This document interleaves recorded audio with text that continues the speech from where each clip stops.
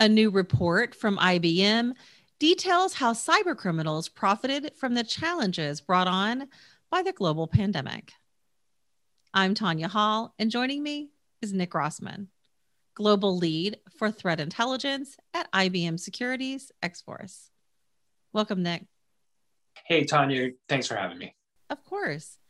We've had a number of your colleagues from X-Force on the past. Remind us again about the X-Force mission. Tanya, our IBM Security X-Force team is a global force of experts. We are reverse engineering malware, responding to incidents around the globe, threat intelligence analysts, putting threats into context, as well as our X-Force Red team doing penetration testing to help protect our customers. So we're getting them back online into work after attacks. X-Force just released a report detailing how cyber attacks evolved in 2020 as threat actors sought to profit from the challenges brought on by the global pandemic. Give us a summary of the report's findings, if you will. Tanya, there's a couple of key points, and I'll go right into the global pandemic. We saw in 2020 that attackers were trying to use the pandemic for incidents. So whether that was for spam emails, for basic scams, or our team covered targeting of PPE, so trying to get after the PPE supply chain, and then later on attacks and phishing emails against the COVID-19 supply chain.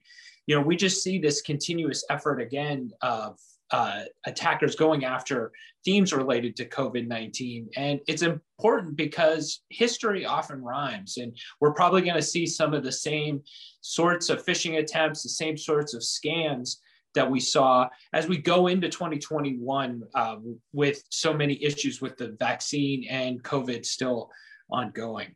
I think a couple other areas for the report is, ransomware.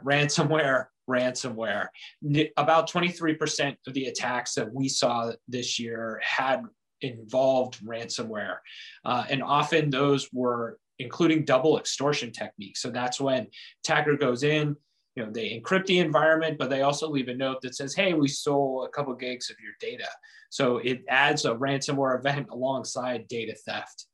We saw a growth in threats to hybrid cloud environments generally. Now, not to say that we're seeing attacks on the infrastructure as a service, everything running on the cloud, but we saw, along with our partner in Tezer, a growth in the number of malware targeting Linux platforms. So Linux runs about 90% of cloud environments. And in that particular case, the growth was in crypto miners. So as what else happened in 2020 besides a global pandemic? Well, the price of Bitcoin just skyrocketed as well. So the value of using crypto miners for the bad guys was also extremely useful. And one of the other key points was we saw a growth in change in the number of spoofed brands that we track.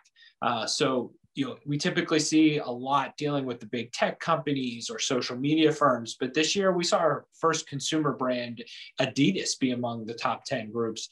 And this was on the heels of the release of Kanye West's shoes early in the year.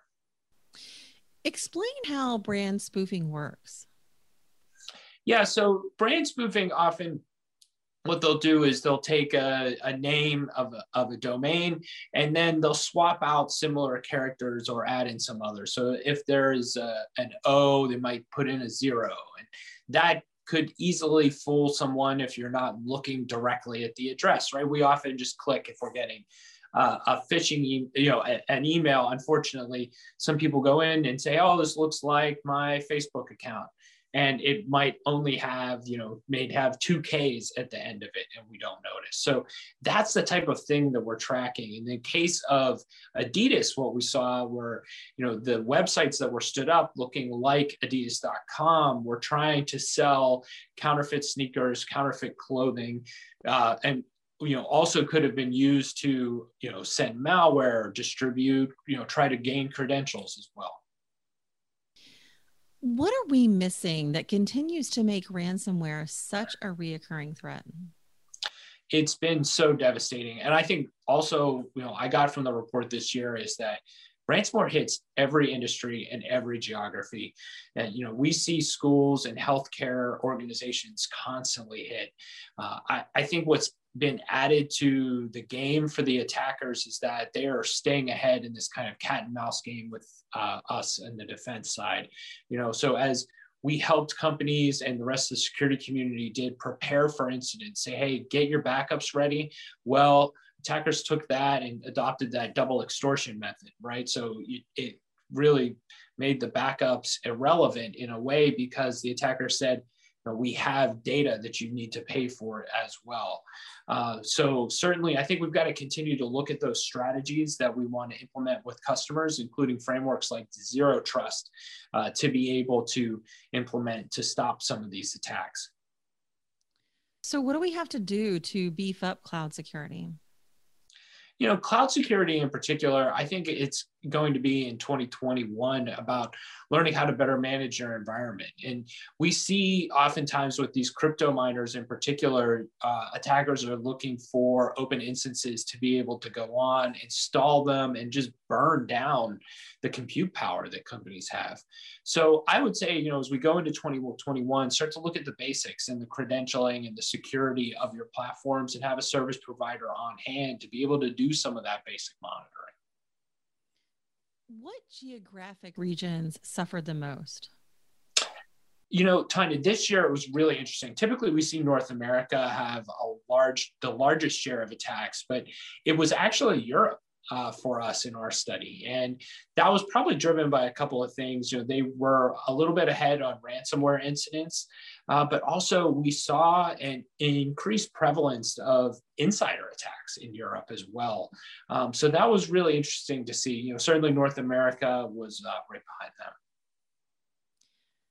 And where can people go to get a copy of the report, Nick? Tanya, if you want to get a copy of the report, go to securityintelligence.com. That's our site for all of our content.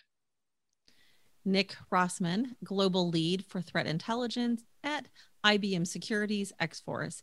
If somebody wants to connect with you, Nick, and thanks so much for taking the time to join us and talk about the report. But if they want to connect with you personally, maybe they want to find out more about the work you do in general, how can they do that? Go and find me on LinkedIn, linkedin.com/Nick Rossman. Sounds good. Thanks again, Nick. Thanks, Tanya. Find more of my interviews right here on YouTube, iTunes, Spotify, Stitcher, or at tanyahall.net. Thanks for watching.